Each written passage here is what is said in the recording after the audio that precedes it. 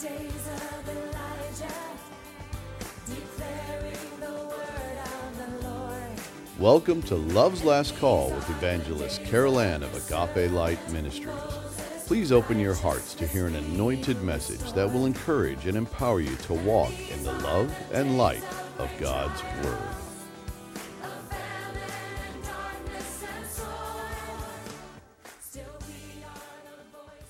Beloved, in this episode of The Watchman's Cry, we will be investigating the Illuminati and its origins, not in the sensationalistic sense that can take people on needless rabbit trails, but in the biblical informative sense, which underscores the scriptural reality that Lucifer, also known as Satan, has a demonic agenda to usurp the one true and only God of all creation, and that we as God's legitimate children and ambassadors of his truth need to be made aware of his demonic schemes in order to stand strong and to remain separate unto holiness in this desperate hour of deception.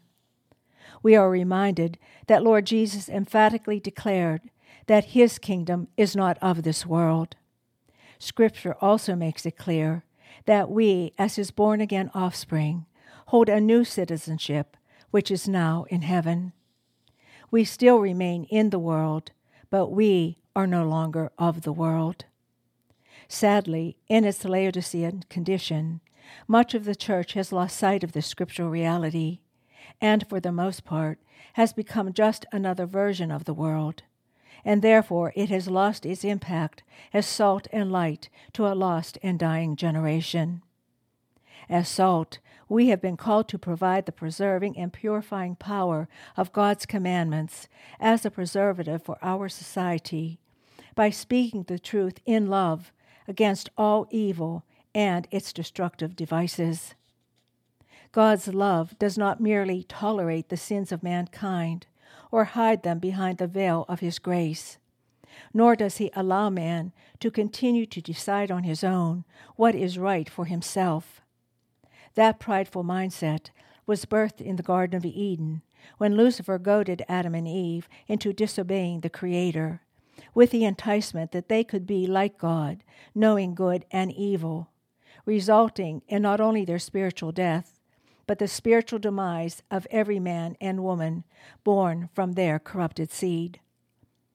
God's love comes on the wings of his mercy and grace, with transforming forgiveness and miraculous resurrection power, not merely hiding man's sins, but completely delivering him out of his sins and making him a new creation, who now holds a new identity and a new address. For we have been called out of darkness into his marvelous light.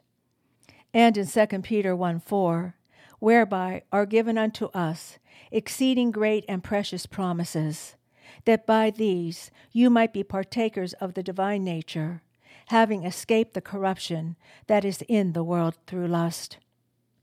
As light ambassadors of those glorious promises, we have been anointed to lead all who desire to follow in truth to that sacred beacon with the charge of Ephesians 5:11.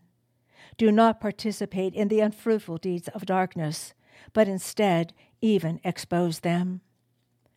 In Mark 4:22 it is written that, "For nothing is hidden except to be revealed, nor has anything been kept secret, but that it would come to light."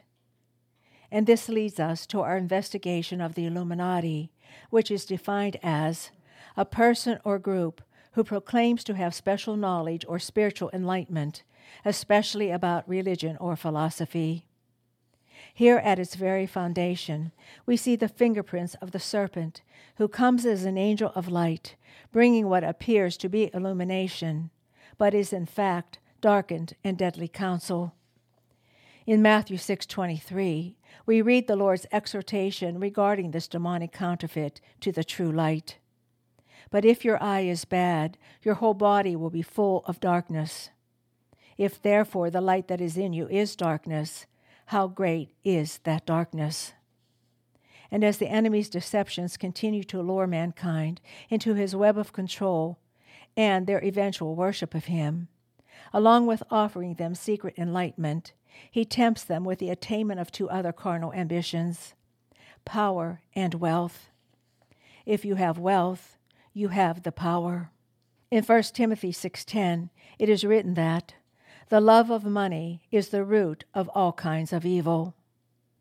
To understand more fully how this scriptural insight applies to our study of the Illuminati, and how the many other secret organizations, such as Freemasonry, have been threaded from within its woven Antichrist fabric, we will go back a little into its history.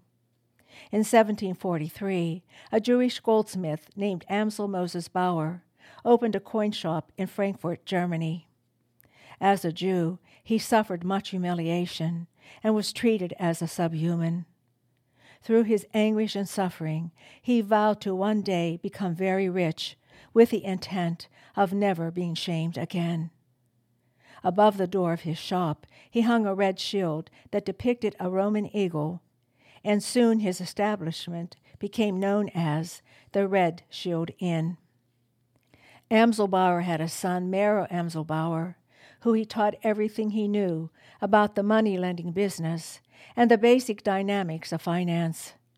Shortly after his father died, the son went to work in Hanover as a clerk in a bank owned by the Oppenheimer family. During this time, he met General von Estorff, who quickly recognized his abilities, and he was eventually awarded a junior partnership with his firm. This connection would eventually lead to his entrance into the inner circle of the palace of Prince William. Following his success and advancement in the financial world, Mero returned to Frankfurt and purchased the business his father had established. With a red shield, which in German is Rothschild, still being displayed over the door, he began to recognize its true significance, for his father had adopted it as his emblem, in reflection of the emblem of the revolutionary-minded Jews in Eastern Europe. And in honor of this devotion, and sensing the power motive behind it, Mero Amsel Bauer changed his name to Rothschild, and the Rothschild dynasty was born. Through his various experiences with the Oppenheimers and their banking expertise, Mero learned that loaning money to governments and royalty was much more lucrative than loaning to private citizens. Not only were these advancements larger, they were also secured by the nation's taxes. As his experience grew, Mero Rothschild came to realize that to reach the highest plateau of influence and control over the financial dealings of the various monarchs in Europe, he would have to wrestle this already held power from the church. And in order to do this, they would have to be destroyed. And so to accomplish this feat, and with his financial backing, he enlisted the help of a man by the name of Adam Weishaupt. Adam Weishaupt was born a Jew, but was educated by the Jesuits, who converted him to Roman Catholicism. Are you seeing the networking connection yet between the agents of darkness that are serving the enemy in his one-world agenda, which actually began at the Tower of Babel and continues still? It is purported that Weishaupt eventually became an atheist, an ardent student of the French philosopher Voltaire. Voltaire was a revolutionary who held liberal and anti-scriptural views on religion. In a commentary written for Lion and Lamb Ministry, they give deeper understanding of the progression of the enemy's Antichrist devices that lay out the blueprint for his one-world order, and the agents of darkness who are serving him in this sinister effort. They write, Adam Weishaupt formed the Order of Perfectionists on May 1st, 1776, to this day celebrated as May Day through many Western countries. It later became known as the Illuminati, a secret society whose name means enlightened ones. Although the order was originally founded to provide an opportunity for the free exchange of ideas, Weishaupt's background as a Jesuit, which is an order of Roman Catholicism, whose passionate goal is to aid the Pope in the formation of a one-world control, seems to have influenced the actual character of the society, such that the express aim of this order became to abolish genuine Christianity and to overturn all civil government. After Adam Weishaupt died on November 18, 1830, at the age of 82, an Italian revolutionary leader by the name of Giuseppe Mazzini, who was a 33rd degree Mason, was selected by the Illuminati to head their worldwide operations in 1834. Mazzini also founded the Mafia in 1860. Because of Mazzini's revolutionary activities in Europe, the Bavarian government cracked down on the Illuminati and other secret societies for allegedly plotting a massive overthrow of Europe's monarchies. As the secrets of the Illuminati were revealed, they were persecuted and eventually disbanded, only to re-establish themselves in the depths of other organizations, of which Freemasonry was one. And so while many will say that the Illuminati is no longer a viable organization, make no mistake that it is still operating within the organizational children birthed from within it. And as the Antichrist one world thread continues, during his leadership, Mazzini enticed a man by the name of Edward Pike into the now formerly disbanded but still operating Illuminati. Pike was fascinated by the idea of a one-world government, and when asked by Mazzini, he readily agreed to write a ritual tome or work that guided the transition from average high-ranking Mason into a top-ranking Illuminati Mason of the 33rd degree. Mazzini's intention was that once a Mason had made his way up the Freemason ladder and proven himself worthy, the highest-ranking members would offer membership to the secret society within a society.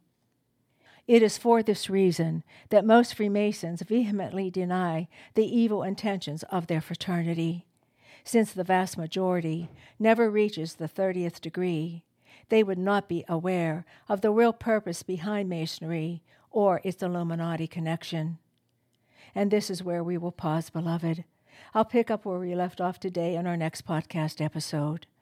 Until then, always remember that no matter what the enemy is endeavoring to do in his schemes of deception, the Lord God Almighty is in complete control and working all things together according to his purposes. And everything that is done in secret shall be revealed in the falsehood-shattering light of his truth. Just as Pharaoh was a puppet in the hand of the Lord God Almighty, as he accomplished his divine purposes to deliver his people from Egypt, so is every agent of darkness that is serving the enemy in his prideful and rebellious agenda in this critical hour on earth, falling into the hands of the Almighty God, who shall have his way and be glorified in and through it. May his name be praised forever. And, as always, beloved, I bid you his agape. You've been listening to Love's Last Call with Evangelist Carol Ann of Agape Light Ministries. If you'd like to receive a CD copy of this message or you have a prayer request, please contact us at Agape Light Ministries, P.O. Box 6313, Chesterfield, Missouri 63006, or via our website at www.agapelightministries.com. Again, that's www.agapelightministries.com.